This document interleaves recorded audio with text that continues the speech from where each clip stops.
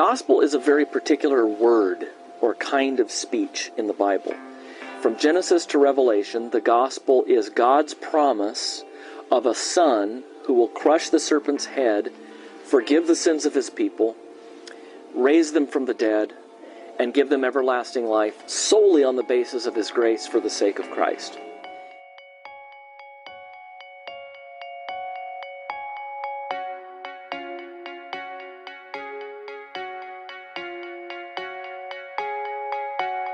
If you're interested in the beginnings of the church, I think looking at the creed is a great way of getting into church history and really seeing where the faith kind of came together.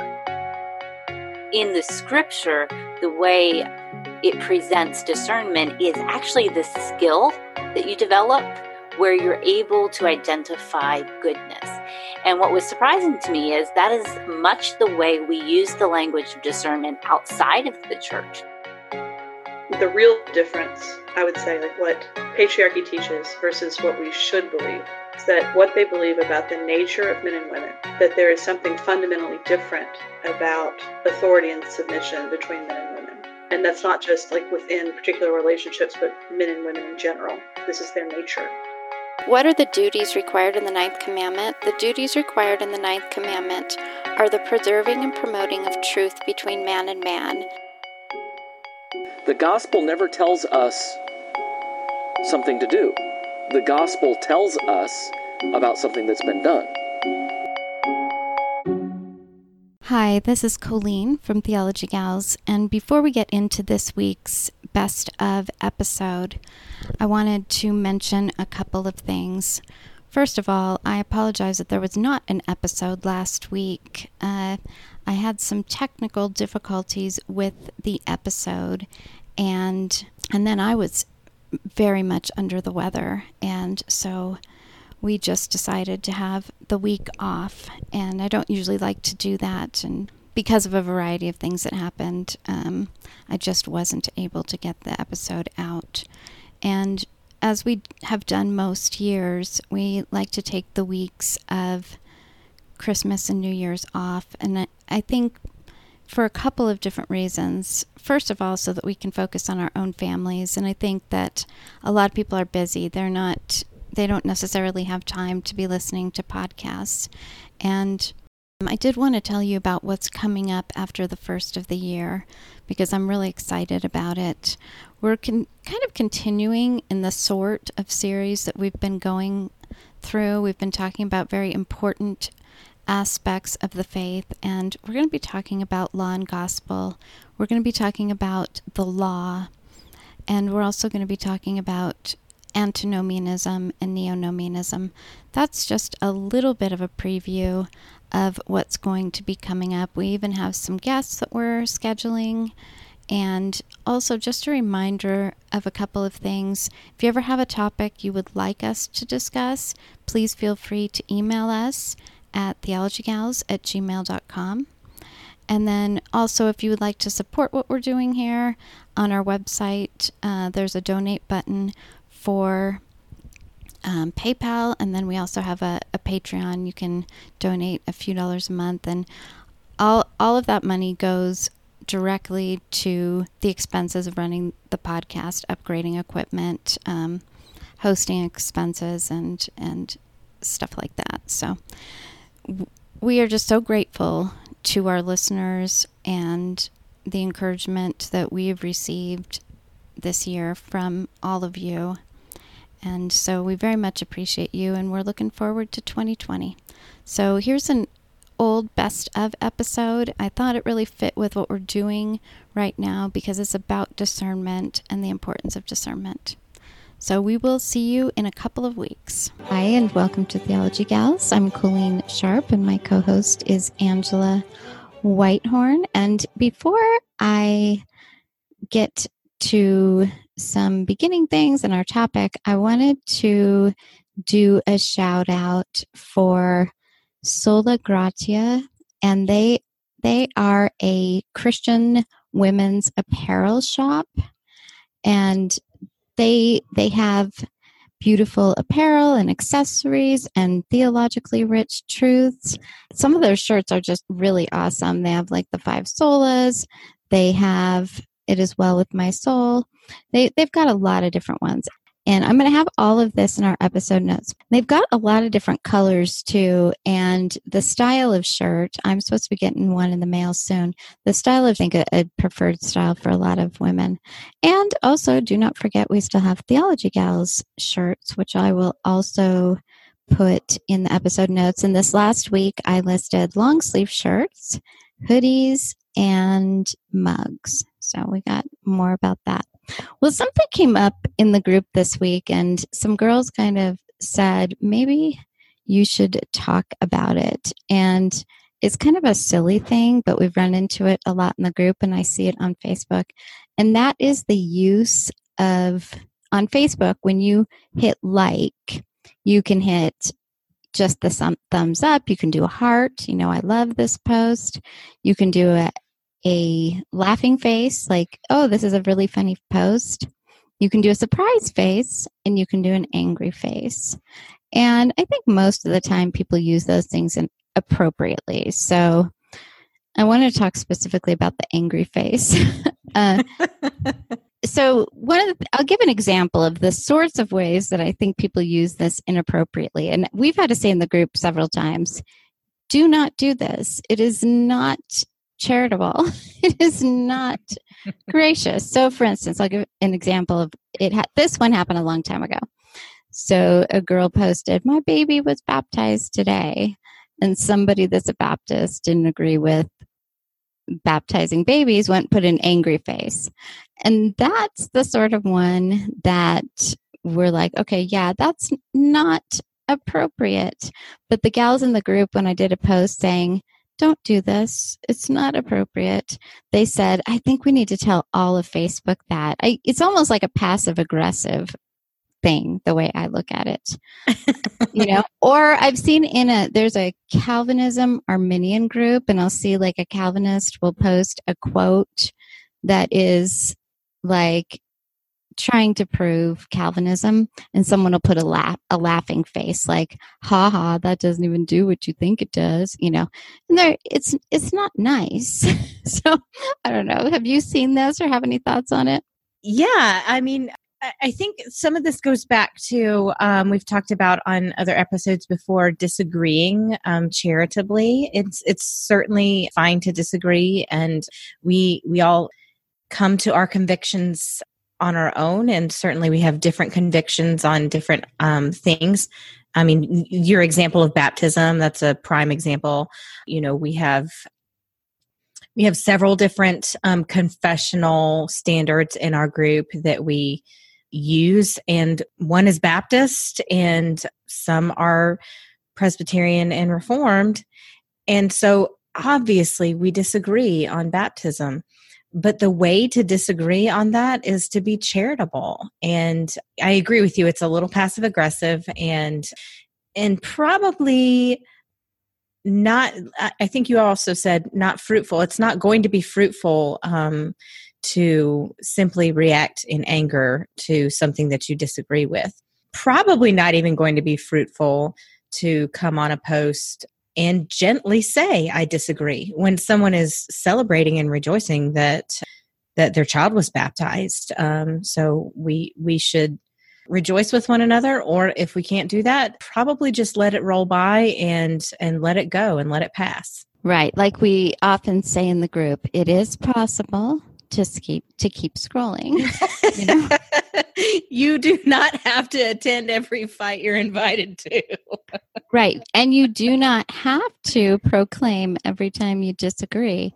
That's right. I was thinking as you were talking, if we had that on Twitter, I can see that being like a huge problem. Like if we had the options on Twitter. The angry face. Yeah. Everyone's angry all the time. Right. Always. Right. Maybe it's wise they do not. They do not do that.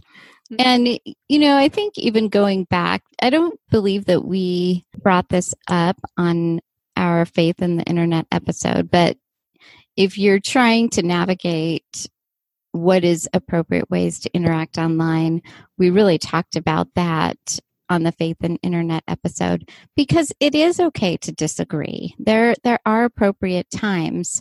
And so if it's a post that is debating a certain issue, let's say exclusive psalmody, for instance, it's okay to, have gracious, fruitful discussions, but just going by and putting an angry face, like, I don't agree with exclusive psalmody, so I'm just going to put an angry face that you do it.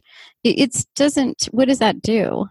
It just kind of maybe upsets the person whose post it is. And now, one thing we did talk about, though, and there were so many gals who said this happened to me, is that there's times where we accidentally do it. Like, there was a serious post once, and a girl was going through something, and I was trying to put I don't know if I was trying to put like a sad face or something, and I accidentally put the angry face, and I didn't realize it for like an hour, and I was just so humiliated, like, oh, I hope she didn't think I did that on purpose. Because that would have been works a little better than the laughy face.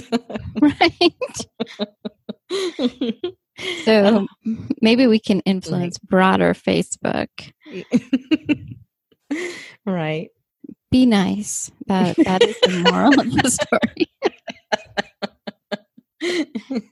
Cool it and calm down with the reactions. Right. You will survive, and so will the person whose post it is if you do not do that. Since our episode on the book Girl Wash Your Face, a lot of gals came and said, can you guys just do an episode in general about discernment? Because Girl Wash Your Face is one of many books that are not so great. We're not going to focus just on books, but we talked in our group and asked for some suggestions just of things that are out there and common in American evangelicalism, or I guess around the world evangelicalism, that they hear that require some discernment. And so we want to talk about what discernment is, how to be discerning, and then we want to take some of those things and do like we did with Girl Wash Your Face and say, okay, how does this thing compare to the Word of God? Because that's really what discernment is all about. And the thing that I wanted to start with, it is such a great quote from Sinclair Ferguson. He says, true discernment means not only distinguishing the right from wrong, it means distinguishing the primary from the secondary, the essential from the indifferent, and the permanent from the transient. And yes, it means distinguishing between the good and the better, and even between the better and the best. And we think of the quote by Spurgeon that discernment is the difference between right and almost right. Discernment has different definitions if you look online, and I've seen judging well being a definition, judging the difference between right and wrong, truth and error. This is what discernment is. But I think one thing that I run into, and I believe you've run into, Angela, and I'd really like you to speak on this, is some people say, well, discernment, that's just a spiritual gift, isn't it? I mean, does everybody have discernment? Or I thought just some people have discernment. Right. I've definitely heard that. And the truth is that we're all called to discernment. In fact, sometimes I'll even hear discernment disparaged as not loving. And, maybe people don't want to divide truth from error because it seems uncaring, unloving. I know that you and I talked with someone this past week who felt that way about our Girl Wash Your Face review. And, what I'd say about that is that we are actually commanded in Scripture as believers many times to grow up. And that means that we don't remain children, we don't remain ignorant of the truth, and we study the truth, and we do divide truth from error. 2 Peter 3:18 tells us to grow in the grace and knowledge of our Lord and Savior Jesus Christ. That's a command. And that is not just for certain people. That's something that we are all to do as believers. And the Apostle Paul told us in Philippians 1:9-11, he's telling the church that his prayer for them is that love would abound, but he says he wants it to abound with knowledge and all discernment, so that you may approve what is excellent. Right there, that phrase, approve what is excellent, tells us that there are things that are not excellent and that we should not be approving them.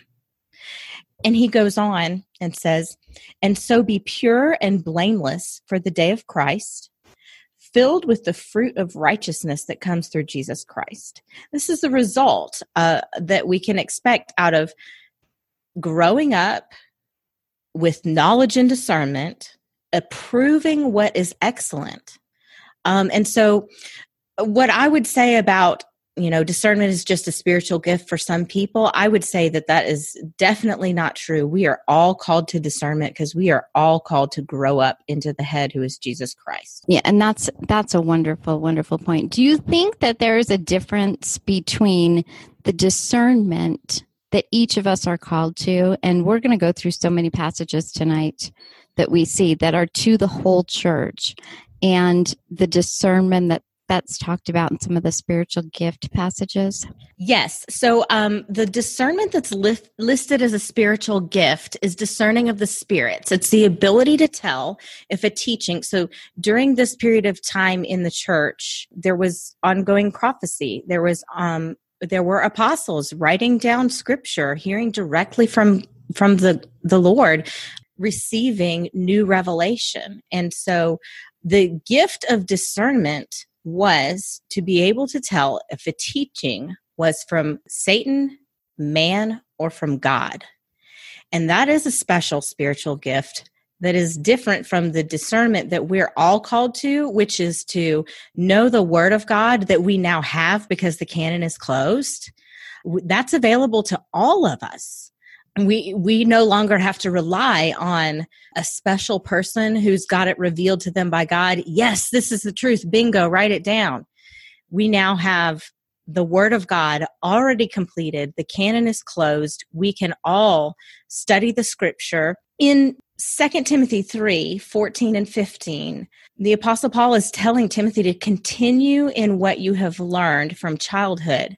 And he's talking about his learning in the Scripture. You have been acquainted with the sacred writings from childhood. We all have that available to us because we do have the written Word of God. We can study it. We can know the truth. And that is how we grow in discernment now. One of the definitions that I found was the ability to make discriminating judgments. Yes. And I think one thing that we have that was not the case in the early churches is we have the entire counsel of God and the Word of God. That's right. We have the completed canon, which some of it had not even been written yet. And so the way that we discern is by knowing the Word of God. And we see the Bereans as a great example of this, that they wanted to make sure that the things that were being taught lined up with the Word of God. And with everything that we do, books that we read and maybe online pastors we're listening to, we need to make sure that what we're being taught lines up with the Word of God. And I think one of the reasons that there may be a lack of discernment is because there is a lack of the knowledge of God's Word, that we're not studying the Word of God. We don't know the Word of God like we ought. Absolutely. I think that's a fantastic point. And I think that this is something that's really important, a really important part of staying active in our church and being a part of the ordinary means of grace, receiving the ministry of the Word every week, and then staying in the Word ourselves. In Ephesians chapter 4, it talks about the teachers and the pastors, the offices of the church that were given to the church by the Lord as a gift. It says they're a gift, and that the result is that we are built up. We, the church, are built up. And it says that we will be no longer children, tossed to and fro by the waves and carried about by every wind of doctrine. That's what we get by being built up in the scripture. So that's how we know that we need to stay in the word and know the truth from the word so that we can spot the fake. And, we have so many passages. We won't get to all of them tonight, but a couple that really stuck out to me. Colossians 2:8, see to it that no one takes you captive through philosophy and empty deceit, according to the tradition of men, according to the elementary principles of the world, rather than according to Christ. And even in Hosea 14:9, whoever is wise, let him understand these things. Whoever is discerning, let him know them, for the ways of the Lord are right, and the righteous will walk in them, but transgressors will stumble in them. And the other thing is, I believe, as we're being sanctified, discernment, it even points to in several passages that discernment, we discern things by comparing them to the Word of God, but also because of the Spirit's work in our lives. 1 Corinthians 2:14, but a natural man does not accept the things of the Spirit of God, for they are foolishness to him, and he cannot understand them because they are spiritually appraised. The reason that we have understanding of God's word is because of the work that he does in our lives. A non-Christian hears a passage, they're not going to have the understanding that the Christian will have of that passage because of the Spirit's work in the Christian's life. So we already kind of talked about being discerning and the importance of knowing the Word of God. There's so much out there online, and it's so important to know just because something is called Christian does not mean it's Christian.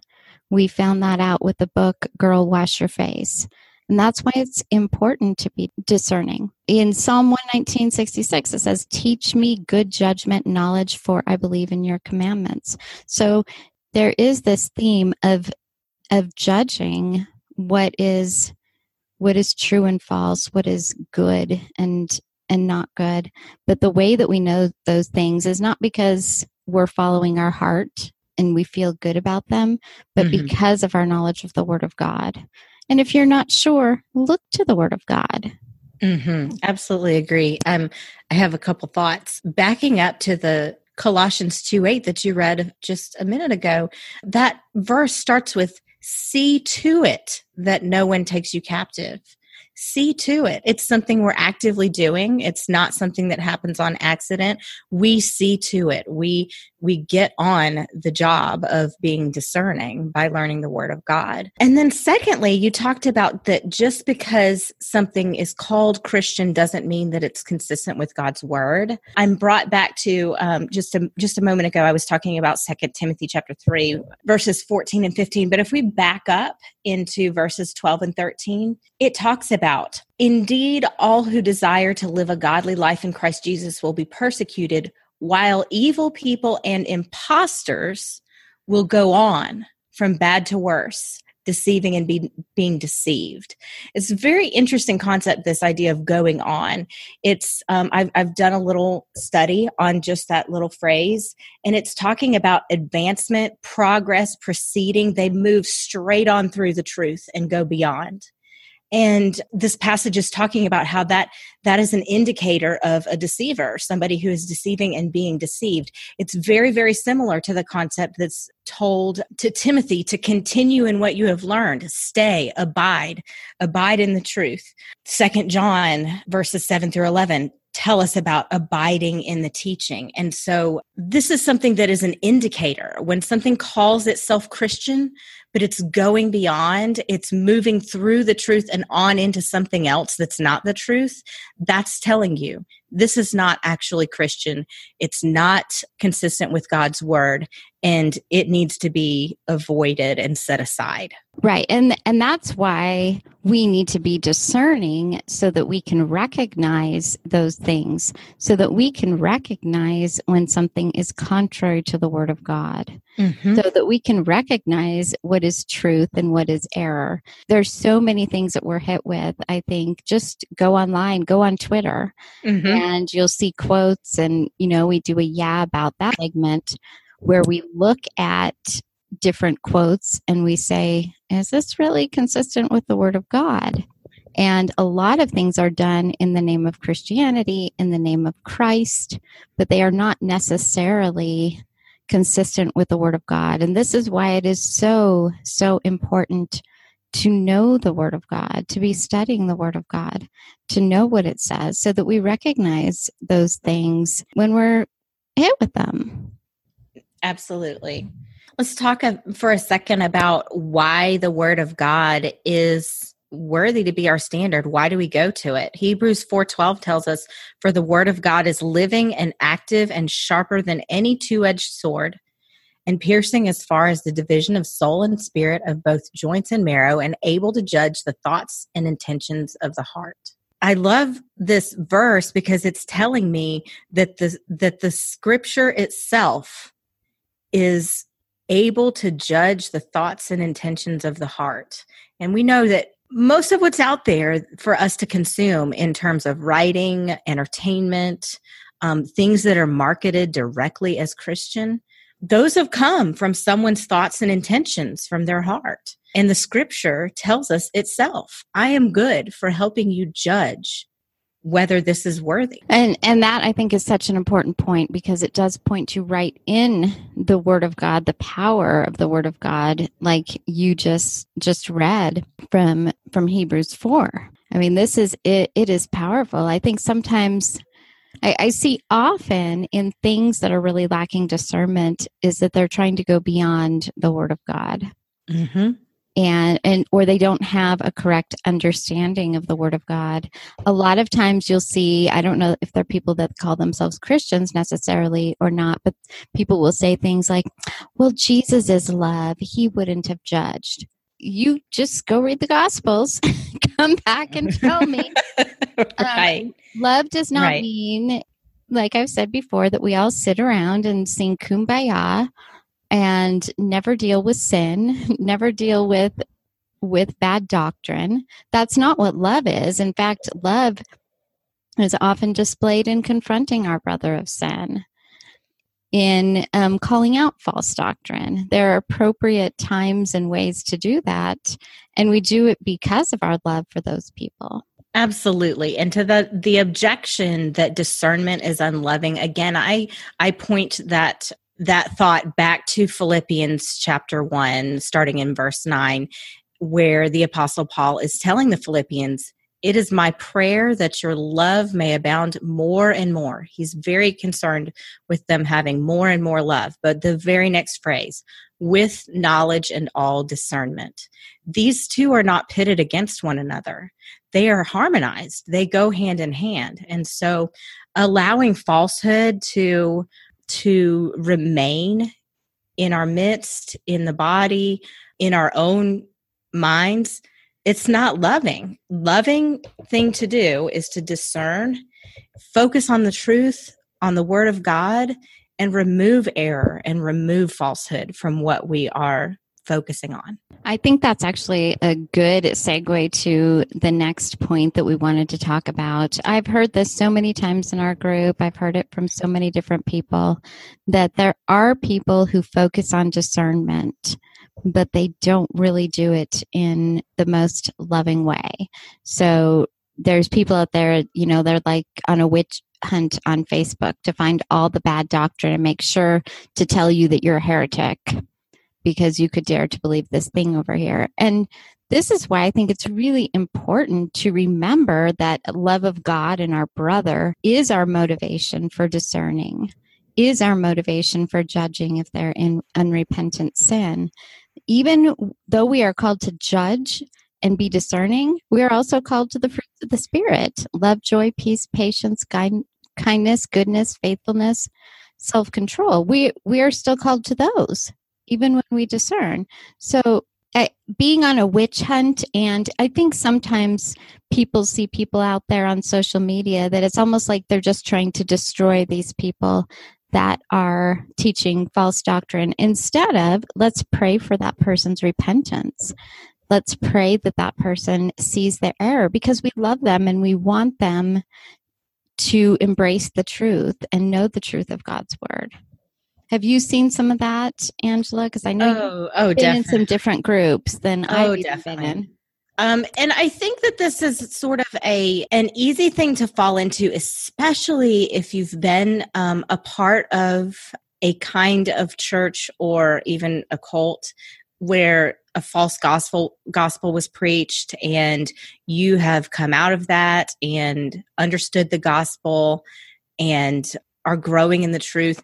I think that it is sort of a natural thing that sometimes people go through to have a period of time really, really fixated on heresy hunting and looking for heretics everywhere. And I think what I would say about that is that it's really, really important to move through that and get into the Word, get into studying the truth rather than spending so much time looking at falsehood. Grow in the truth, because the way that you spot a fake is by knowing the authentic.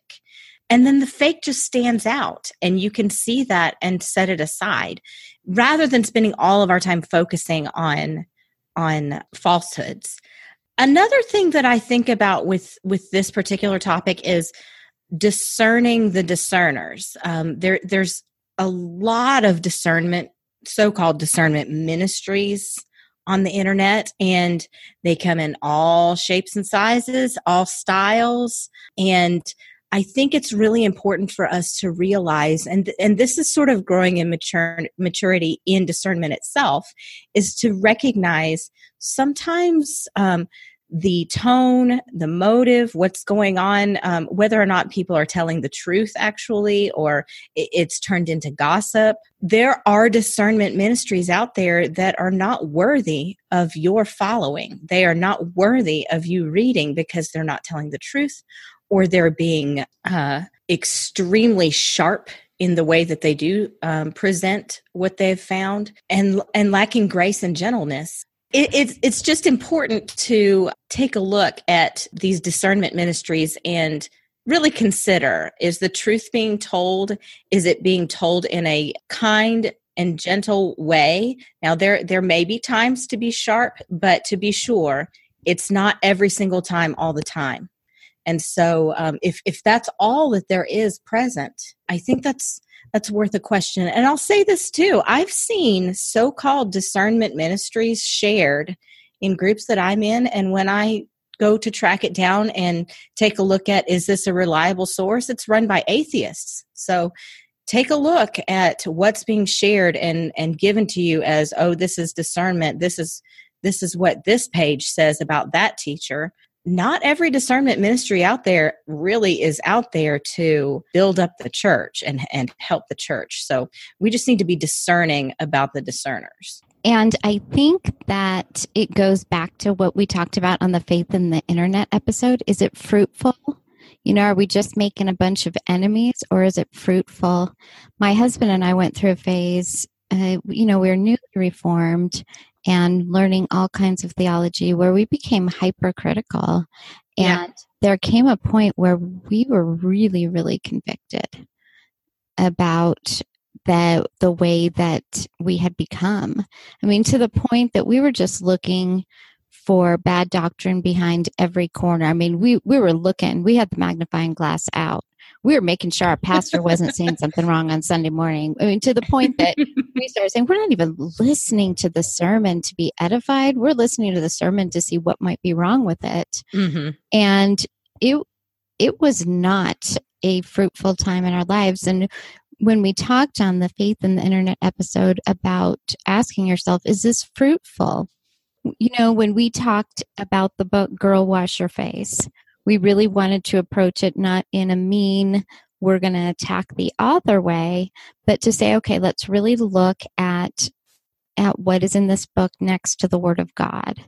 And we really sought to be gracious. Now we know some people were still upset with us. And even when you are discerning in the right, loving, and gracious way, there will probably still be people that are unhappy with you. But I think it's important to remember so many different things that Scripture does call us to not have anger, to not slander, to not have bitterness.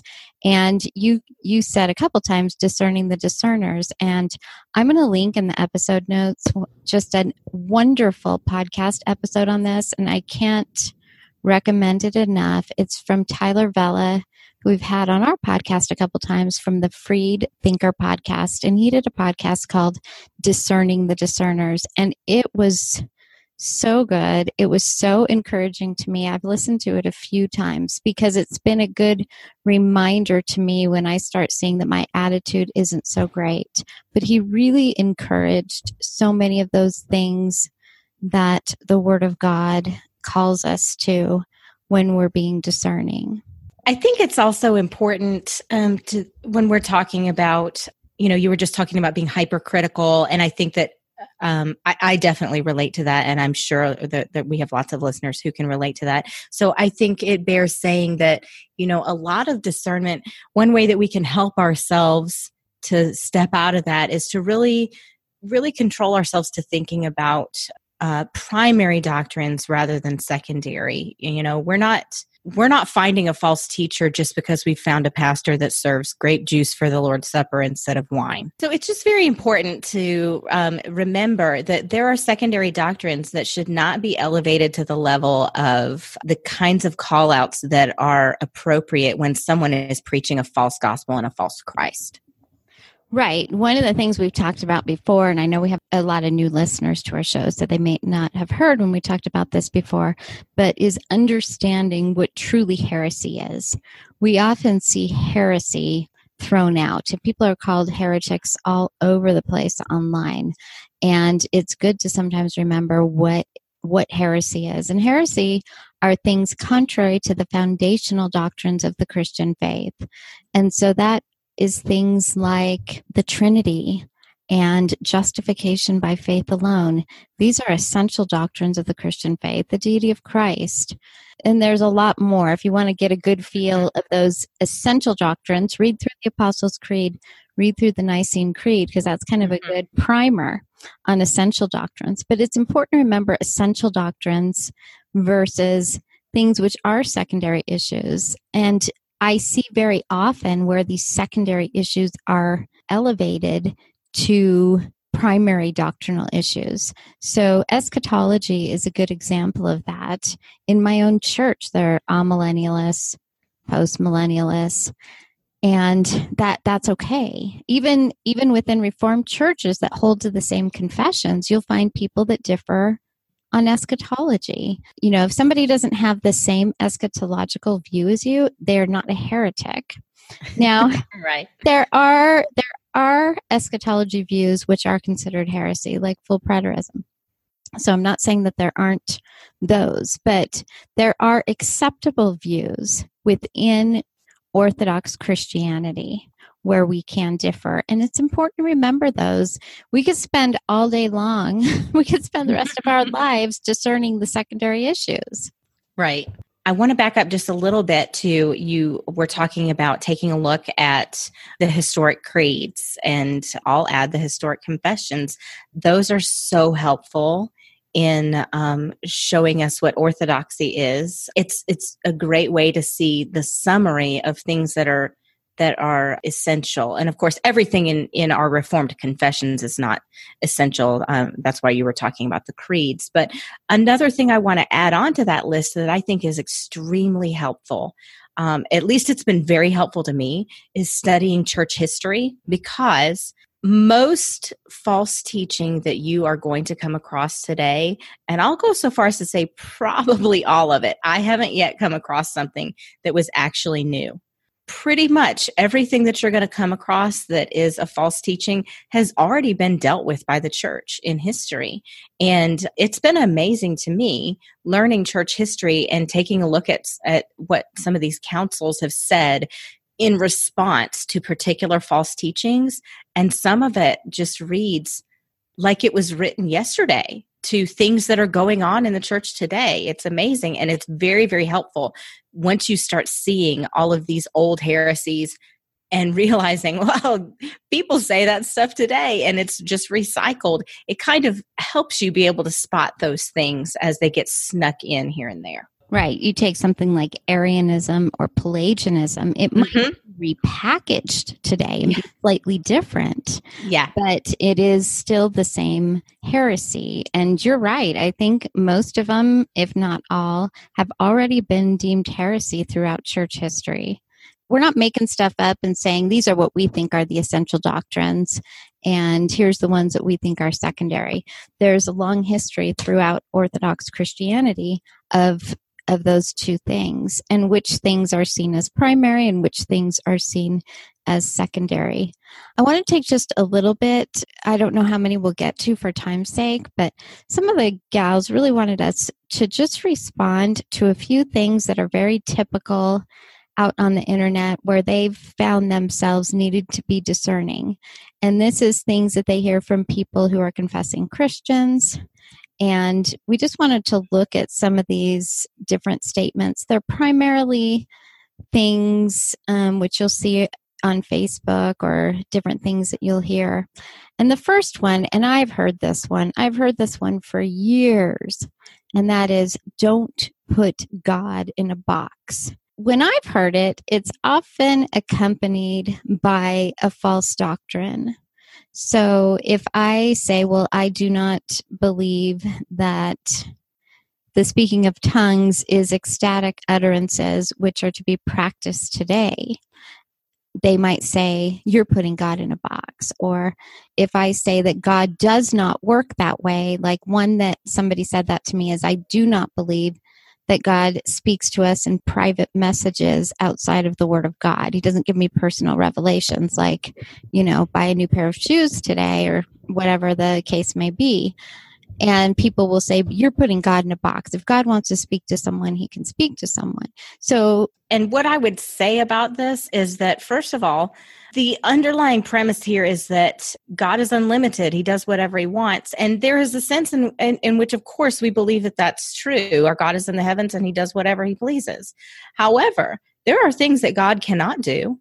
He cannot lie. He doesn't change. He's not the author of sin or evil.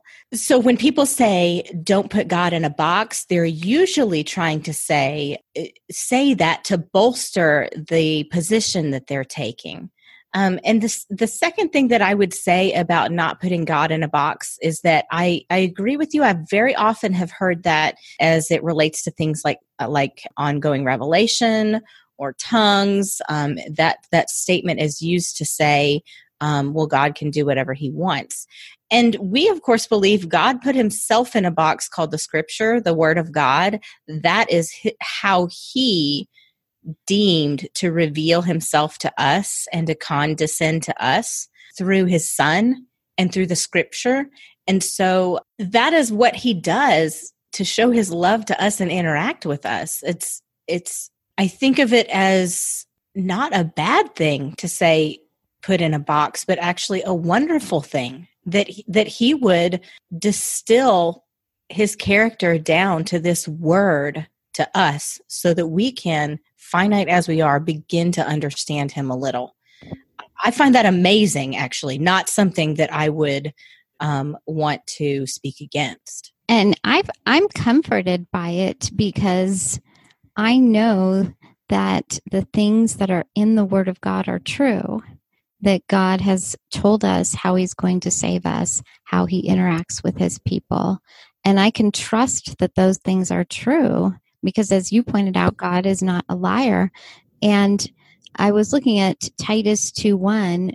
Paul exhorts Titus to teach what accords with sound doctrine. That's right. And so when we talk about who God is, it is based on sound doctrine from the Word of God. That is who God is. So yes, he is in a box of sorts that he created. That's right. He gave us his word. He says, this is who I am. This is who you are. And this is how I interact with my people. We're given so many different things. And so to say, don't put God in a box because you want him to do something that's not in his word, that is not what we're called to define God the way that we want him to be. Absolutely. I think what we're talking about right now relates very much to a quote that you've got here.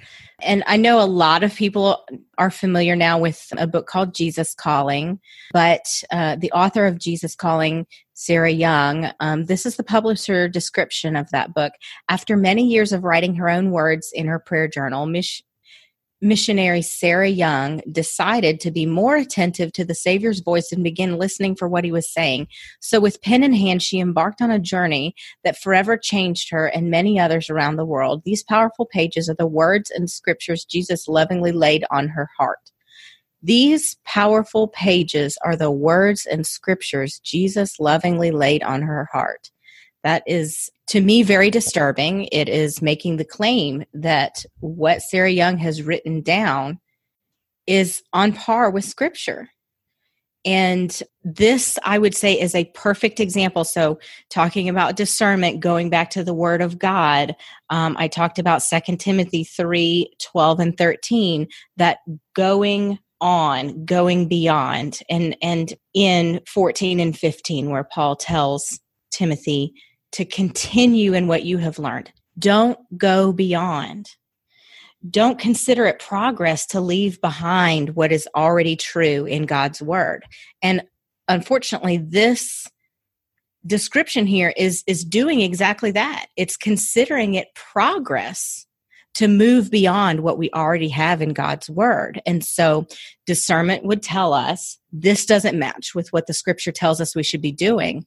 And so it should be rejected. Right. It points to, if you believe that Sarah is writing words right from the Lord, that writing words through her like the Lord did with those that penned the scriptures, then that would also mean that the word of God is not sufficient, that we need extra words from God. Sarah Young actually said, I knew that God communicated with me through the Bible, but I yearned for more. Increasingly, I want to hear what God had to say to me personally on a given day. The Word of God is sufficient.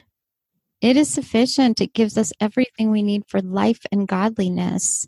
And we do not need things outside of that. Absolutely. Again, in 2 Timothy chapter 3, maybe just go read 2 Timothy chapter 3, the whole chapter. Right, the whole chapter. Because I have some of the you did some of the verses, and I had some 17 written down. It says, all scripture is breathed out by God and profitable for teaching, for reproof, for correction, and for training in righteousness, that the man of God may be complete, equipped for every good work. And in my Bible, I have complete underlined and equipped underlined. Teaching, reproving, correcting, and training via the scripture, it leaves me complete. I'm not lacking. I don't need more. I have everything that I need. It says equipped for every good work. And there's actually not a category in Scripture. While I know it's become very popular to think that God speaks to us outside of Scripture, there's nothing in the Word of God that says we should be looking for private revelations from the Lord. We did a whole episode on this. I'll link in the episode notes, called Private Revelation in the Will of God. And so you have situations where a guy thinks that God told him to marry this girl, or whatever the situation may be. That's not something in Scripture we're told to look for. And when God did speak to people throughout Scripture, it was a big deal. It was for the benefit of the entire church. It wasn't little private revelations they were looking for and then heard. God came and he spoke. It wasn't like you only hear him if you listen. There's a lot of talk like you have to listen for him to actually hear him. I think of God, if that's one of the ways that the Lord worked, if he wanted to speak, we'd hear him whether we were listening for it or not. I think that's true. I think there are some Old Testament saints who could corroborate that. Right. We can think of some of those examples throughout Scripture. So what do you think of this idea? And Christians say it too. I've seen it. You just need to follow your heart. I think that Jeremiah 17:9 tells me that the heart is deceitful above all things and beyond cure. Who can understand it? Who can understand it? It's a rhetorical. you should include yourself in who can understand it.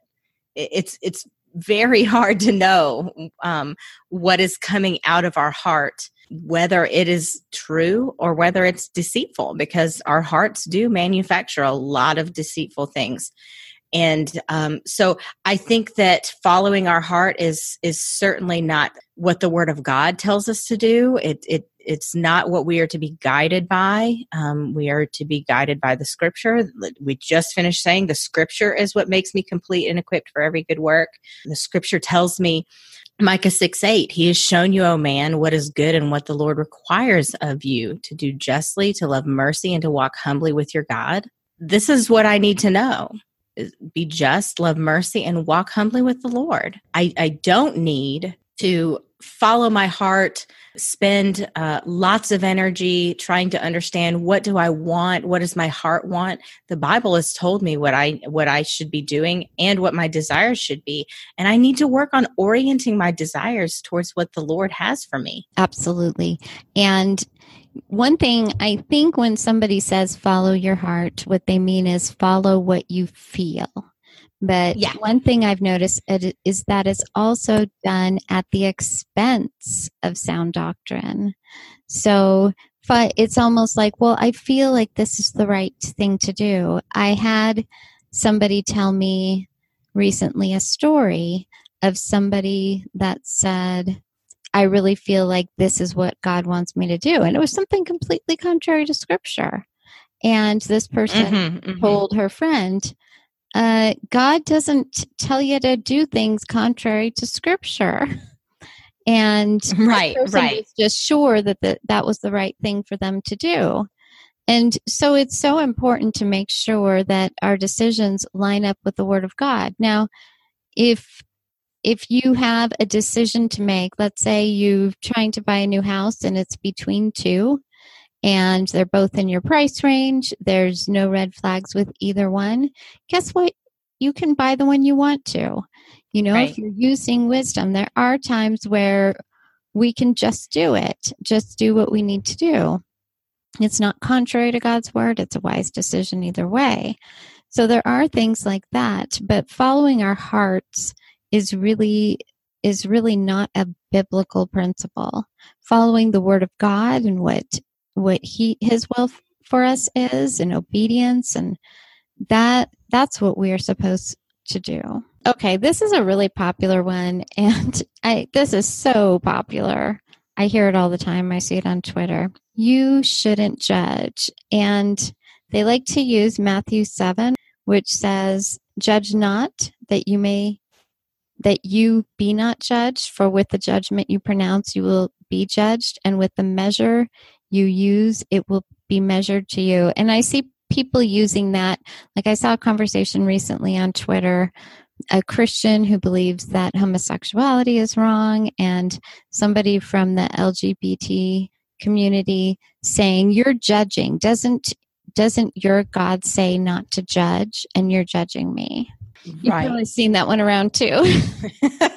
Yes. And about this, I would say that we need to take the whole counsel of God, and we also need to understand the context of this Scripture. Amen. And it's not talking about speaking against sin, encouraging one another in holiness. It's not speaking against that. And so the Scripture is really not talking about encouraging holiness with one another or pointing out sin, gently correcting a brother. In fact, we know we're called to help one another and correct one another. In fact, in 1 Corinthians chapter 6, the Bible talks about that the Lord's people will judge the world. Do you not know that the Lord's people will judge the world? And if you were to judge the world, are you not competent to judge trivial cases? It directly is telling us that we are to be judging certain things. And of course, we know that sin, right and wrong, things that are very clear in the Word of God, those are things that we are to be judging. And also, I think it's important to understand the whole context. What follows from that passage says, "For with the judgment you pronounce, you will be judged, and with the measure you use, it will be measured to you." Why do you see the speck that is in your brother's eye, but do not notice the log that is in your own eye? Or how do you say to your brother, let me take the speck out of your eye, when there is a log in your own eye? You hypocrite, first take the log out of your own eye, and then you will see clearly the speck out of your brother's eye. And Calvin says something very interesting in his commentary. I thought this was so helpful. He says, this depraved eagerness for biting, censuring, and slandering is restrained by Christ when he says, judge not.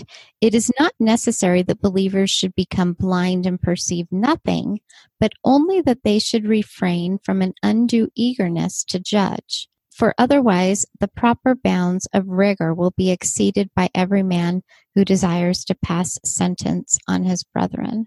So it's not saying we should just all be neutral and not offer any judgments. And then, as Angela was saying, when you look at the whole counsel of God and the times that we're supposed to judge whether a prophet is false or true, we're supposed to judge if our brother is in unrepentant sin. There are appropriate kinds of judging. And there are loving kinds of judging, like we were talking about before.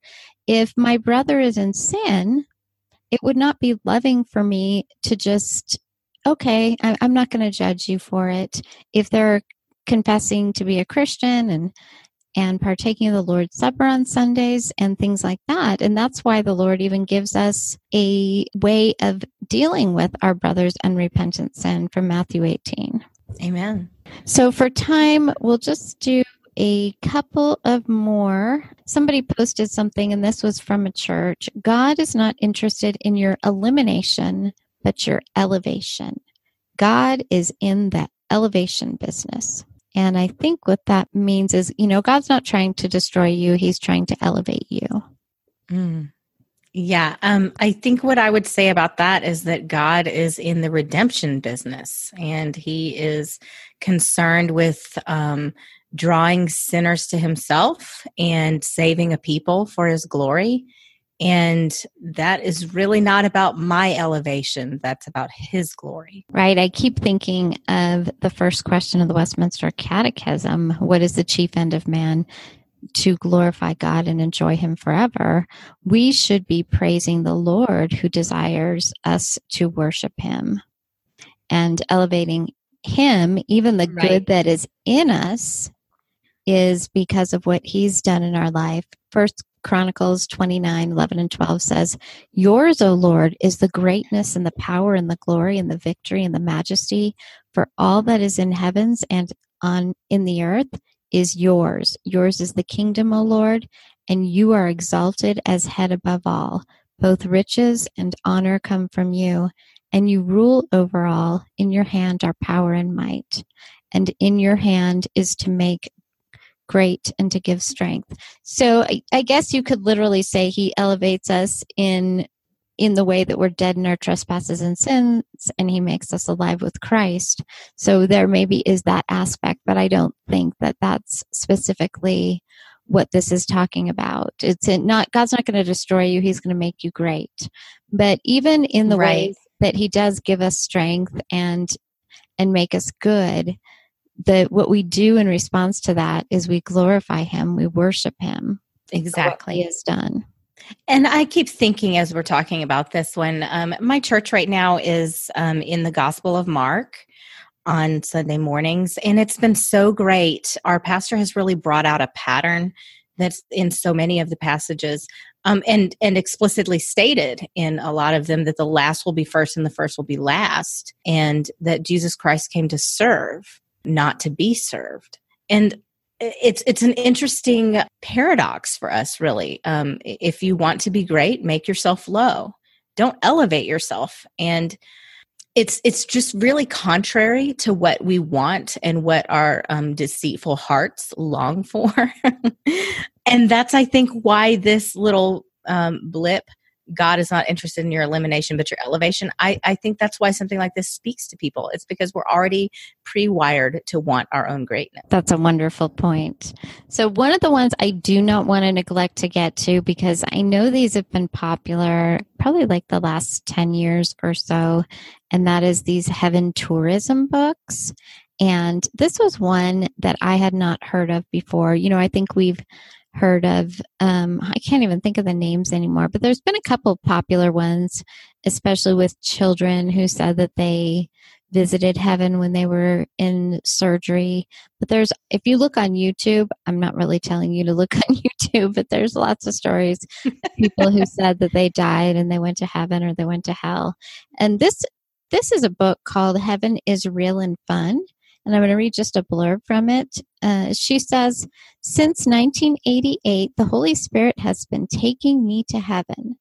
Jesus would show me various fun places and allowed me to do fun things. I asked, why was he showing me these places? And she says, Daddy/God said, because people think all they do here is float around wearing diapers, eating grapes, or doing nothing but bowing before me. I have planned for each person in detail what makes them happy to be here with me. So you are to tell them heaven is real and fun, and Jesus is coming soon. So have people really visited heaven? Is this a thing? Yeah, this is not a thing. Yeah, about that. Right.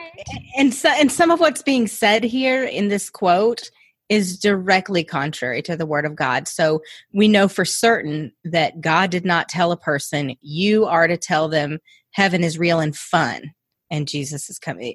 God did not give that message to someone. We know that this is not true because what's being described here in heaven is not what we know from the Word of God.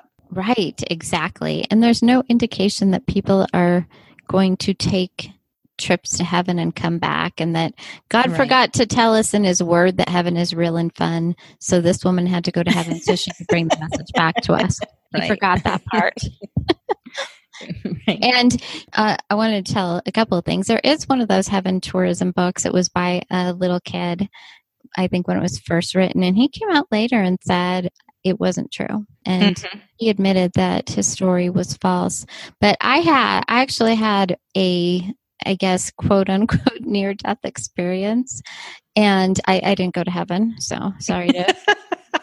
I'm so disappointed. God didn't give you a message for us. I'm very disappointed. No message. You said read the Bible. Yeah, I was rushed to the hospital because my potassium was very low. Your heart cannot continue beating without potassium. My body was not holding on to potassium, and this caused me to almost lose my life that night. And thankfully I was rushed to the hospital and was hospitalized for a long time after that. But, and in my experience, it was very consistent with what science happens at the end of life. I mean, I think, hallucinate, and I did kind of see a light, but that was it. Like later I was like asking my husband, did you see it? Did you see it? Like, but I didn't even really know, like I don't know if it's a hallucination or what was going on there, but I did not go to heaven. And I don't think this is true. I don't think if you look at any of the heaven tourism books, their description of heaven is not consistent with the Word of God. And so if we're going to line up these stories with the Word of God, we can clearly see that this is contrary to the Word of God. It's not what the Word of God says heaven is like. And so I think that judging on that alone, being discerning, these are stories we cannot believe. Exactly. Just like all of these things, the test is the Word of God. And when it doesn't match, we know that it's not something that we can trust. Well, I just wanted to mention before we close, just what are we supposed to do when we come across false teaching or when we've identified a false teacher, especially if somebody has a false gospel and a false Christ? I was just thinking about an interaction that you and I had over the past week. Especially coming out of evaluating Girl Wash Your Face. We've interacted with several people who have wanted to say, what's really wrong with just reading this stuff just for fun? Why is that wrong? Why is that a problem? Or I have this favorite teacher that I just really like, but it does sound like they have a false gospel. Why can't I just eat the meat and spit out the bones? I hear that one a lot. And first of all, a good teacher isn't feeding the flock bones. A good teacher is teaching the flock meat. Bones choke you. And so I just wanted to read a couple of scriptures that tell us directly from the Word of God what we are supposed to be doing when we identify false teaching, especially when we're talking about a false gospel and a false Christ. Romans 16, 17, and 18 says, I appeal to you, brothers, to watch out for those who cause divisions and create obstacles contrary to the doctrine that you have been taught. Okay, and so that right there, the essentials that we were talking about earlier is the doctrine that you have been taught. And it says right after that, avoid them. It does not say eat the meat, spit out the bones. It does not say read it anyway just for fun and you'll be fine. It says avoid them. For such persons do not serve our Lord Christ, but their own appetites, and by smooth talk and flattery, they deceive the hearts of the naive. And so this is telling us right here why we avoid is because false teachers are smooth talkers. They deceive hearts. They use flattery. It feels good to consume the cotton candy, but it's not good for you. And this is why the Bible tells us to avoid them. And the last one I want to talk about is from 2 John. It's verses 7 through 11. And 2 John is written to a woman whose ministry was in opening her home in hospitality to traveling teachers. And so this is written to her, and this is some instruction towards the end of the book. For many deceivers have gone out into the world, those who do not confess the coming of Jesus Christ in the flesh. Such a one, that right there was telling you false gospel, false Christ. Such a one is the deceiver and the antichrist. Watch yourselves so that you may not lose what we have worked for, but may win a full reward. Everyone who goes on ahead and does not abide in the teaching of Christ. There's that same concept we were talking about, abiding in the teaching of Christ, not going beyond.